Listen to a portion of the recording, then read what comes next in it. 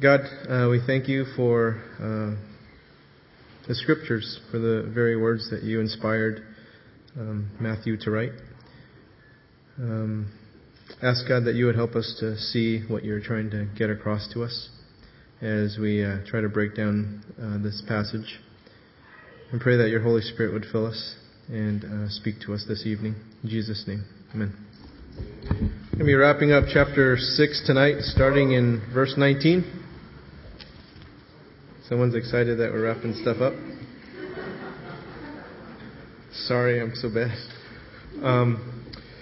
So we're going to be looking at dealing with anxiety, dealing with money, and it's actually a pretty timely issue. I'm going to look at something that some of us may be struggling with quite a bit nowadays, and many of us are held captive to money problems or anxiety problems. So Jesus ties these issues of money and anxiety together in this passage. And after Jesus addresses the desire to gain the approval of others by doing commendable actions like praying and fasting, philanthropy that he did in the earlier parts of chapter 6, he then addresses the desire to secure ourselves through material wealth, which is what we'll be covering today or tonight, and to secure our well-being through accumulating material goods. Then Jesus addresses in more detail what causes our anxiety. And it's not money itself. Jesus' words may feel a little uncomfortable to us, but they are offering us a hope that we need in dealing with worry. That this is more than just a money problem, that this is a heart problem behind all of this. And our value system of wealth dominates our thinking when we think of the so-called good life, right? And it's really a difficult thing to escape in the United States. We're just bombarded with materialism and fulfilling the American dream, the owning of the house with the white picket fence and a swing and all that kind of stuff. And we're consumed with living a good life that is making available to us everything that our heart wants, everything that our heart desires. And it's not helped by our society. But Jesus turns the tables and he addresses this very prominent problem many of us have to secure ourselves through material wealth. And if we're not careful with how we deal with this particular issue, it's going to choke out the life of the kingdom within us. So let's start in verse 19. Do not lay up for yourselves treasures on earth, where moth and rust destroy, and where thieves break in and steal. But lay up for yourselves treasures in heaven, where neither moth nor rust destroys, and where thieves do not break in and steal. At the heart of Jesus' teaching is what we treasure. And what is a treasure? A treasure is a thing we try to keep because of the value that we place on it, right? It might be totally worthless to somebody else, but to us, it really has value to it. And we, as people, reveal what our treasures are by what we try to protect. And what is one of the most degrading things that you can do to another person? It's depriving them of a treasure, right? Look at the homeless or the displaced and observe how they go to great lengths to preserve their treasures even though someone else would deem those treasures as totally worthless. And remember that movie Castaway with Tom Hanks? Tom Hanks plays a character named Chuck. And you guys remember a character by the name of Mr. Wilson? Mr. Wilson was a volleyball. But he was Chuck's only friend on the island, right? And he treasured that volleyball. He named it. He gave him hair. He gave him a face. And everyone has treasures. It's a very normal thing. We need them. And it's part of being human. And it starts at a really young age, right? My sister, for example, grew up with a blanket all her life. Since the day she was born, she had this blanket. It's actually quite nasty now. But imagine a 30-year-old blanket that was used every day. She's used it over 11,000 days straight. There's not been a day she hasn't, right? She'll throw it in the wash and take it out, but it's available very same day. There's actually very little left of it. It was a full-on blanket, but now it's like this thread of a blanket. It's like just like this big mini blanket. And it's just this shred, but you know what? That's her treasure. She treasures that thing. It's been with her on every business trip that she's been on. It went with her on her honeymoon. It went with her to the labor and delivery room. It's always been with her, right? So treasures are part of what gives us dignity as people, as persons. And it's really important to respect the treasures of others. And parents are guilty of this. We often think that some child's beat up toy or something that they're valuing, that we think, well, that's just junk. Why are you keeping that? But it's a treasure to that child, right? And if we don't respect that treasure, we risk damaging that child's spirit. But funny thing about treasures are that they're not just merely physical objects. There are things about our treasures that are more than just the surface level, that are more than skin deep, that reveal something more about our spirit, our heart. And for Chuck and Mr. Wilson, it wasn't because he really liked volleyballs that he made Mr. Wilson Mr. Wilson. He was extremely lonely, right? And this provided him with some form of friendship, with some form of communication. And with my sister, it's not that she's fond of old cotton or something, but there's some form of security in it, right? That the blanket offers her. But the thing is that all those physical, material treasures, they're going to go away. They're temporary. And Mr. Wilson was swept out to sea. My sister's blanket is decomposing, albeit very, very slowly, but nevertheless it is. So when those items that represent various things to us, whether security or whatever it is, when they go away, what happens? You're looking back to something else to fill that void, right? So Jesus knows that, so He tells us to lay up for yourselves treasures in heaven. What does that mean?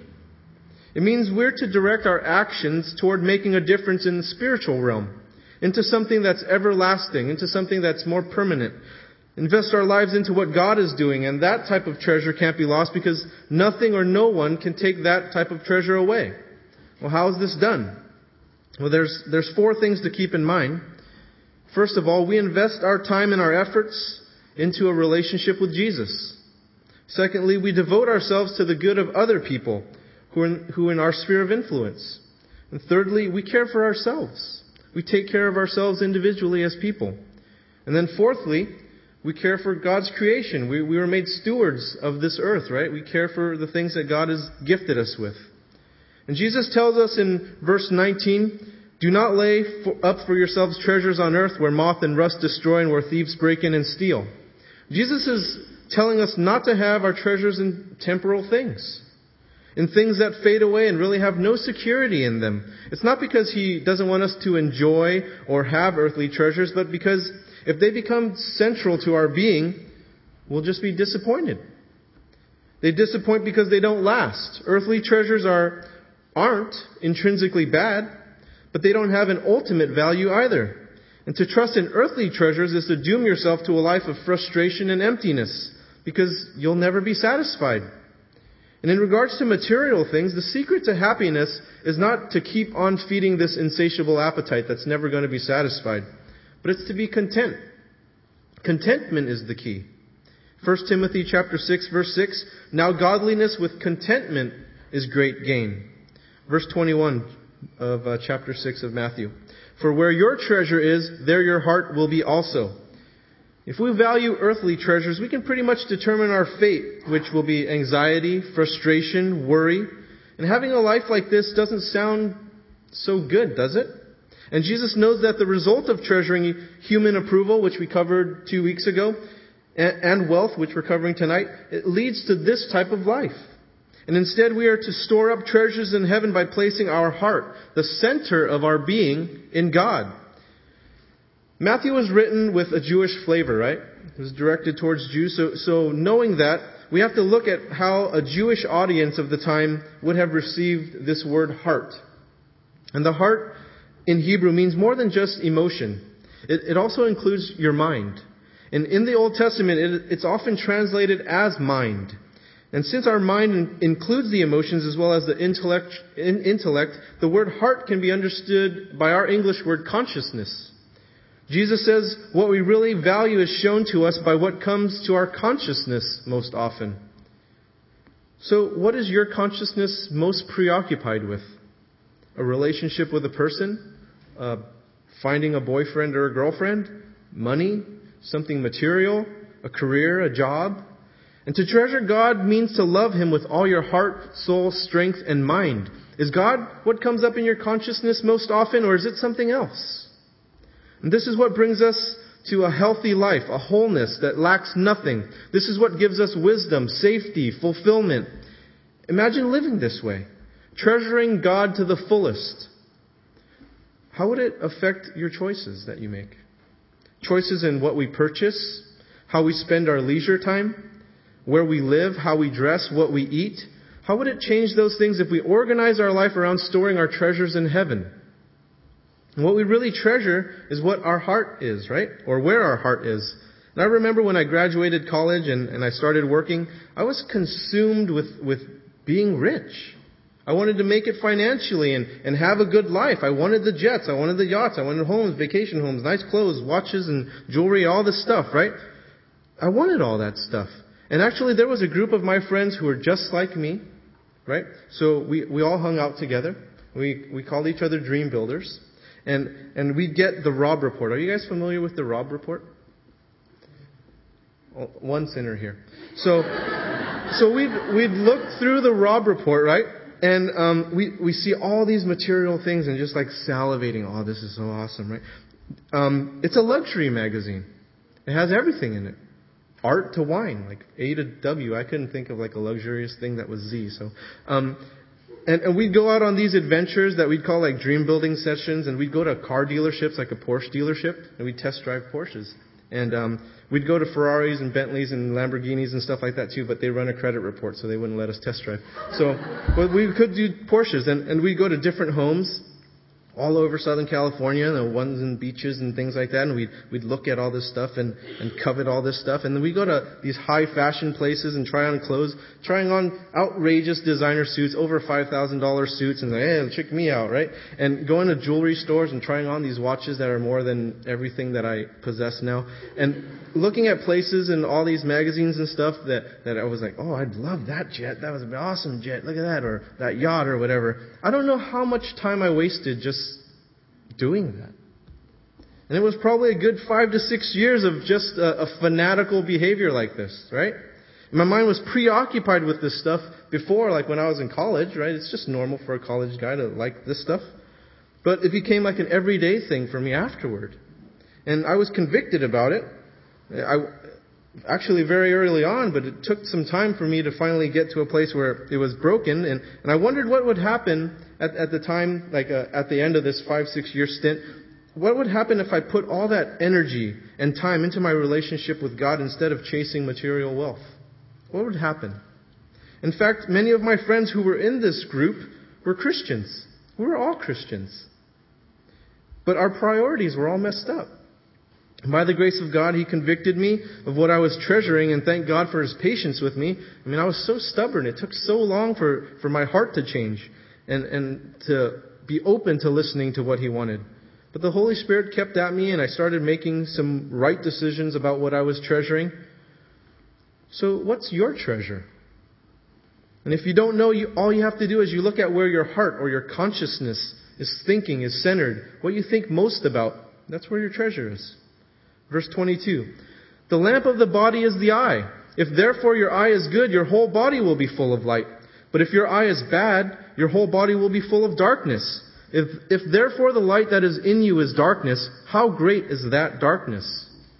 If our eyes are in good health and working the way they should, they're able to effectively direct our body. They're able to direct us away from harm. They can help us see danger. They can help us follow what's right and what's safe, right? So is a person who's able to see things from a kingdom perspective. With the right way of seeing, we can put things in the proper perspective and evaluate what the true worth of something is. But the opposite is true as well. Having a bad eye or a defective eye, seeing things from a worldly perspective, it clouds things up. And it causes wrong decisions to be made. Decisions that can bring about harm or even death because you're not seeing clearly where you're going. And you're lost, right? And this is what it means to be a lost soul. You can't see properly. You're lost. And Jesus is not talking about a literal eyesight. He's talking about a spiritual eyesight or a spiritual sight. And eyes in the Old Testament are metaphors for perceptiveness. And we have a little bit of this in our English language when we're having a discussion with somebody and they're sharing with us and they tell us something that makes sense to us and then we say, "Oh, I see." Right? And it's not that you literally see the idea like, "Oh, look, it's out of the cloud out of his head." You understand, right? You have a perception of what that person's trying to see. So if one sees, then one perceives, and then one understands. And if one has good eyes that can see, then one can perceive the truth. And if we have eyes that can't see that, we don't have the ability to see the truth. And in Matthew chapter 20, verse 15, Jesus says, "Is it not lawful for me to do what I wish with my own things? Or is your eye evil because I'm good?" In other words, evil takes away proper perspective. It takes away proper understanding. So here, one's ability to see truth can be blinded by having the wrong treasures. If you choose in faith to value eternal treasures, then you'll see life differently. Right? And for those of you who question whether there's a heaven, a hell, a God, I can see where your reservations are to treasure eternal things because you can't count it, you can't touch it, and you can't physically see eternal rewards. I understand your question.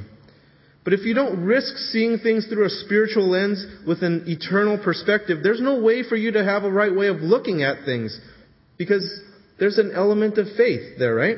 And last week we talked about how God simultaneously acts, right? How He does things as we concurrently act in faith. If you choose in faith to value eternal treasures, you will be able to see things from God's perspective. And that's part of what you have to do in having faith is that accept that. And that as you do that, He'll allow you to see through His lenses, through His eternal perspective, what to value, what to treasure. Verse 24. "No one can serve two masters, for either he will hate the one and love the other, or else he will be loyal to the one and despise the other. You cannot serve God and mammon." So we've established that we all have treasures. You wouldn't be a human if you didn't. And so we do what we can to serve and protect those treasures, but we can't serve two conflicting treasures at the same time. See, our hearts can't worship God and money at the same time. We can't treasure the kingdom and the world at the same time because they conflict with one another. They rival one another. And the only way we are able to serve the kingdom and the world at the same time is if you put the kingdom first. What's the first commandment? Exodus chapter 20, verse 3. "You shall have no other gods before me." And you can have materials. You can use materials. You can value them even. But they can't come first. They can't come before God. And it's not because God has some inferiority complex, right? It's because He knows what it will do to you if you don't put Him first. You'll destroy yourself. You'll destroy yourself by having money as your idol and a rival God. Deuteronomy chapter 6, verse 5. You shall love the Lord your God with all your heart, with all your soul, and with all your strength. But if you can't see properly, you won't be able to even know you can't serve both. You can't see that. And in the next several verses, 25 through 34, the word worry, and some of your translations say anxiety, it's found 5 times in this short amount of verses. And the next verses are all about handling anxiety, handling worry or apprehension concerning our daily needs. Jesus doesn't want us to be naive or irresponsible, but free in how we live. And He addresses anxiety and tells us not to worry about this life as to how we're going to eat, drink, or be clothed. Verse 25, "Therefore I say to you, do not worry about your life, what you will eat or what you will drink, nor about your body, what you will put on. Is not life more than food and the body more than clothing? Do not worry about your life." How in the world is that possible? How can you not worry about your life? You know, it's only possible after we've come through the Sermon on the Mount sequence of developing a kingdom heart. What we started months ago, right? In chapter 5. And I want you to keep in mind these steps and how they build upon each other, right? When we went all the way back when we started with the Beatitudes, I'd like you to notice how each step makes the following step more doable, more logical, more natural, and how it makes it more likely that you're going to follow the steps after one another. And notice how it leads to being able to be free of worry. So step 1, going all the way back to the Beatitudes, chapter 5. It begins by recognizing that our well-being and our blessedness are available from God. right? The very beginning of chapter 5. Then it moves on into verses 21 through 42. Step 2. Jesus is telling us to lay aside anger, to lay aside contempt, to lay aside obsessive desires, to show people tenderness, to show them love towards them, right? And then step 3, he moves on to verse 43 through 48. How we are to love and to help those who hurt us and hate us, to remain vulnerable, to show them love. Step 4, going into chapter 6 now, first part of chapter 6. We give up the need to make ourselves look good, feel good, through a good reputation and through wealth. And then lastly, step 5, what we're covering tonight. We stop worrying about possessions and money because we followed those previous 4 steps. And we see that the beauty of the soul that God has made within us is sufficient. And it all begins with God first. Jesus knows that whatever we will have to do to impress others, to be financially secure or fulfill our desires, will ultimately lead you against God's desires. And it will ultimately lead you from treasuring heaven. And when we treasure heaven, it's not the destination that we treasure, right? Do you know that the treasure God has for us, they're available to us right now? And some of us treasure being in heaven, but heaven is not a destination. Did you know that? Heaven is being wherever Jesus is. Heaven without Jesus is not heaven. It's called hell. Right?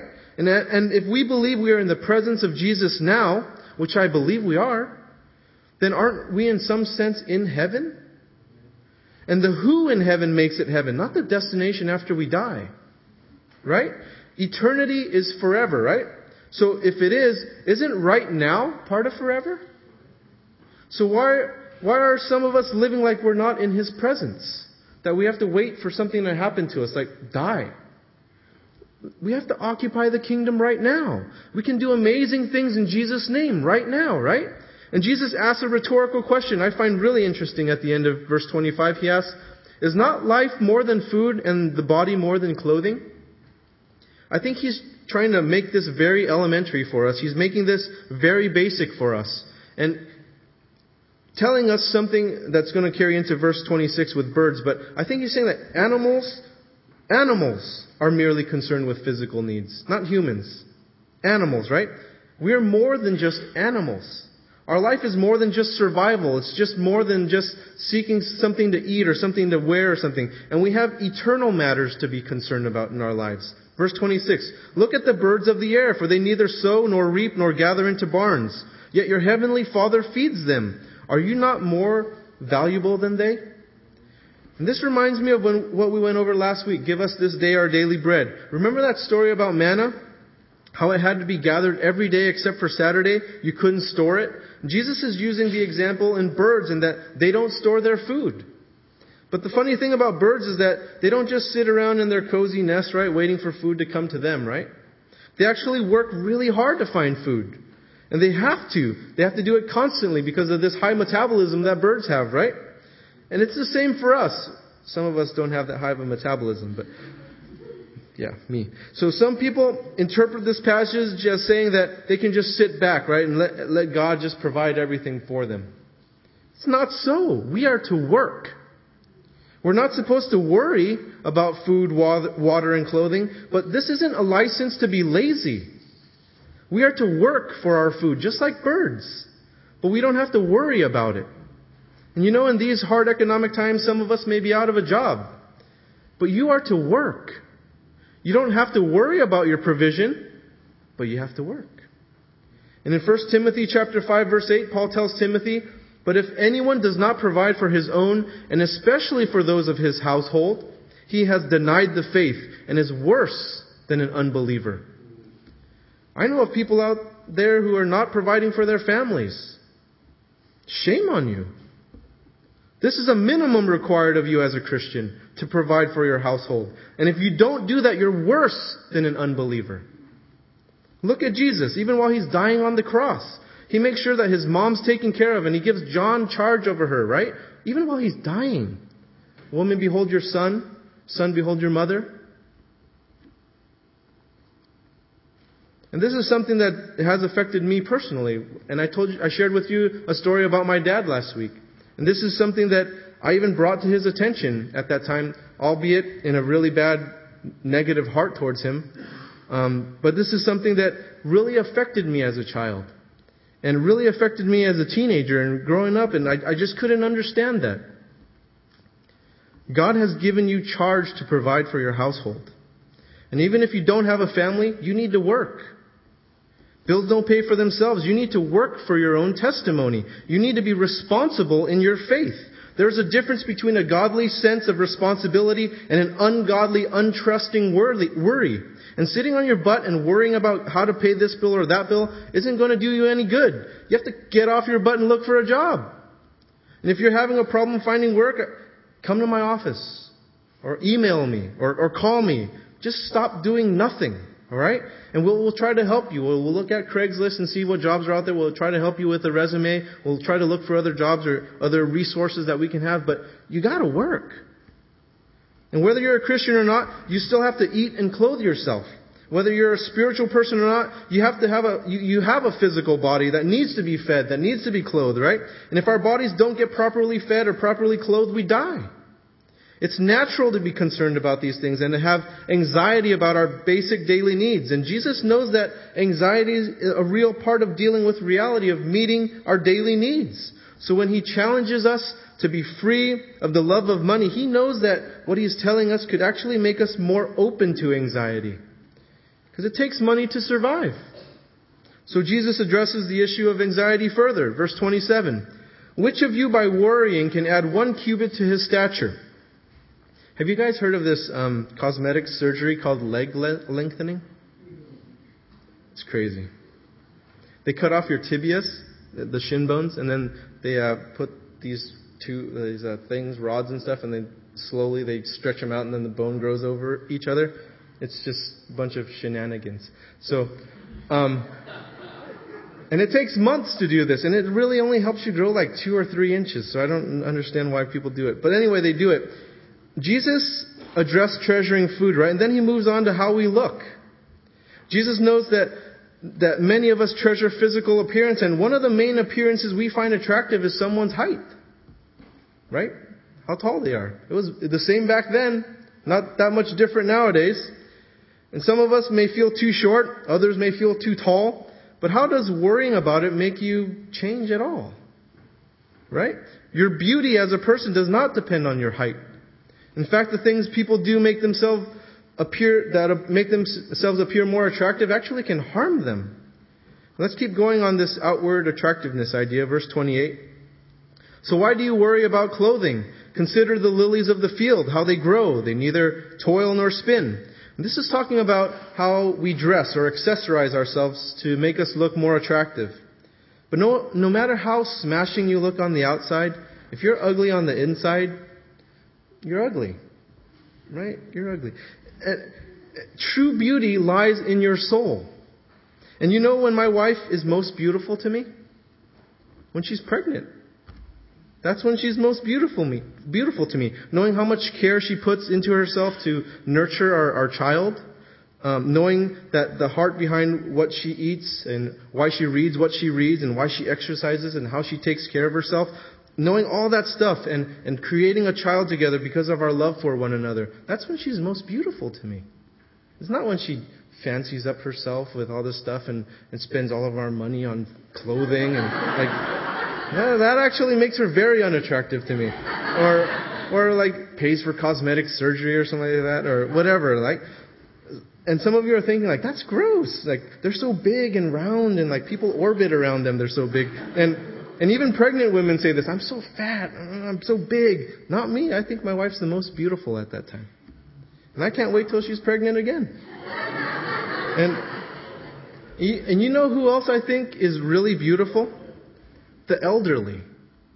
I love the elderly. And I mean, you can ask my wife about how I just kind of sit around and observe them and admire them, right? And she thinks it's weird. You might too. But I actually think that they're beautiful. Some of them are really crabby and they're just not beautiful at all. But some of them are really sweet. And it's what's inside of them that makes them beautiful, right? And Some of them that are so sweet, that have so much wisdom, that you can see inside that they've been married 60 years, and that's a beautiful thing. And then you see that, and I love it. And something for us to think about with lilies is they don't clothe themselves. And I don't think that God is saying that you shouldn't clothe yourself, but that it's pointing us to what true beauty is. And that true beauty is created by Him. He makes things beautiful, not us. We can try as hard as we can to make ourselves look beautiful, but it's God that makes us beautiful. Verse 29, and yet I say to you that even Solomon in all his glory was not arrayed like one of these. Compare all these glamorous people in magazines and movies and red carpet events and compare them to a lily that God created. There's no comparison if we're just looking at exteriors, right? What makes that person more beautiful is on the inside, but if you're just solely comparing the exteriors like a lily and the beauty and the color and stuff like that, man cannot duplicate that. What makes you more beautiful than the lilies is what's inside of you. Verse 30, now if God so clothes the grass of the field, which today is and tomorrow is thrown into the oven, will He not much more clothe you, O you of little faith? O you of little faith. Are we lacking faith in God that we have eternal value? That we are more beautiful than what others say we are? Our value is so much greater than the birds He provides food for and drink for and the lilies that are so beautifully clothed? Therefore, do not worry, saying, what shall we eat? Or what shall we drink? Or what shall we wear? And this is a beautiful thing here. You and I are invited by God to know a freedom from worry, a freedom from anxiety that comes from concerning ourselves with material things. He's telling us, don't worry. He's inviting us into that worry-free zone, right? Verse 32, for after all these things the Gentiles seek. For your heavenly Father knows that you need all these things. So when He says Gentiles, He's speaking of those who are unaware of God, who are blind of God, who can't see God, who don't have that perception, the perceptiveness. And are those who are preoccupied with securing themselves with material goods and worry about what they're going to eat, what they're going to drink, what they're going to wear. And there's no peace like this. Seeking after those things brings about a life of anxiety, of discontent, because you're never satisfied. It brings about anger, resentment, envy, covetousness, because you're always wanting more. There's always a new season, right? We moved from bell bottoms to, I don't know, fashion, but now we're going back to bell bottoms, I think. But they always change, right? The seasons always change. You always have to keep up with fashion things. You always have to keep up with technology. Cars always get better. Houses always get nicer. You are never satisfied. It brings about depression. It brings about insecurity because you're looking to appease those who can't be pleased. But those of us who understand Jesus know that God has made a provision for us, that we don't have to live in such a disharmony because God is who we seek. And we acknowledge that He's keenly aware of what we need. And we have a confidence in God to provide for those needs.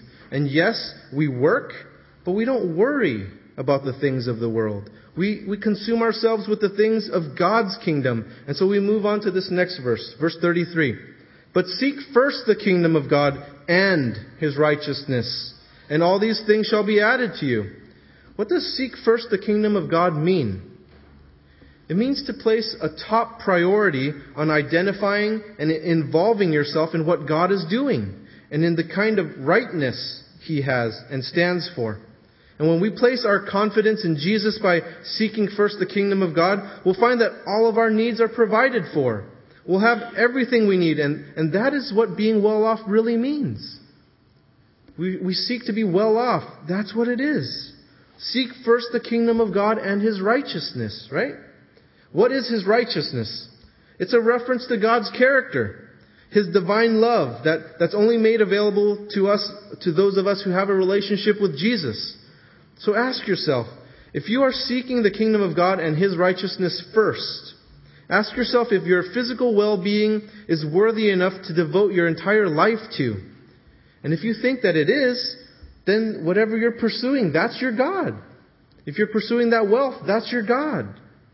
And you can be assured that your life is going to be cursed with worry. You can rest assured to live your life like an animal, concerned mostly with meeting your physical needs and not addressing your spiritual needs.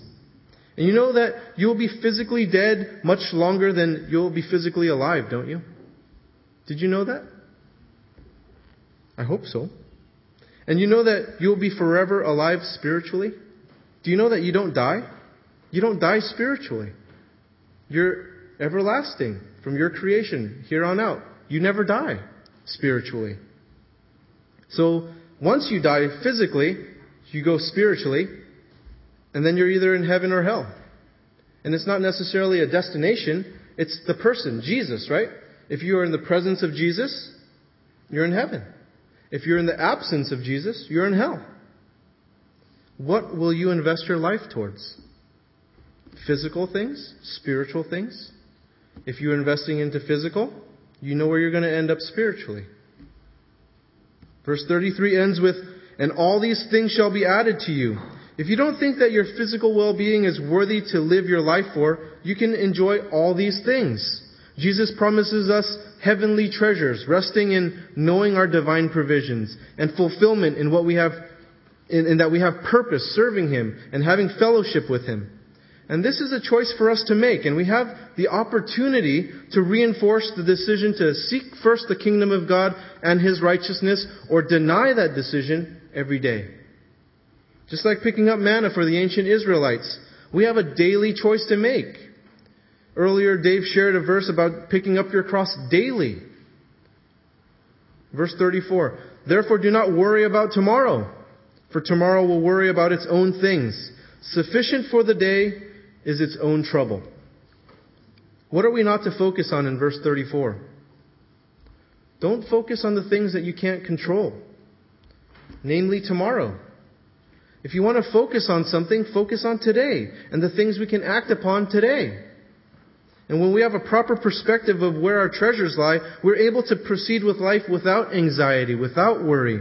We'll be able to let go of trusting in things like human approval, material wealth, things that will eventually fail us. They might work temporarily, but eventually they fail us. God never fails. Put your trust in God. And how do you do that? Well, first, we go back to that thing on the Sermon on the Mount, the Beatitudes, right? First, you have to recognize that your well-being and your blessedness are available only through God. Only He can bless you. And that no matter who you are or what you've done, He loves you. And you start there. Last week we started with the Lord, or we studied the Lord's Prayer. It started with Our Father. You have to acknowledge that He's your dad, that He'll provide for you, that He loves you, and He's trustworthy of that devotion. Let's end with Proverbs 19, verse 10. "The name of the Lord is a strong tower. The righteous run to it and are safe." Let's pray. God, thank You for pointing us to what is eternal, to showing us what is temporary, and that if our treasures are lying there, how eventually those things go away. I ask, God, that You would bring to our minds that as we pray or as we seek Your kingdom first, that You would show us the things that are really our treasures, where we put most of our consciousness, where we put most of our effort and time. God, I ask that You would replace all those things. And for our church, that we would seek not human approval, that we seek Your approval, that we don't seek the wealth of the congregation here, but that we are looking to heavenly treasures. In Jesus' name, amen.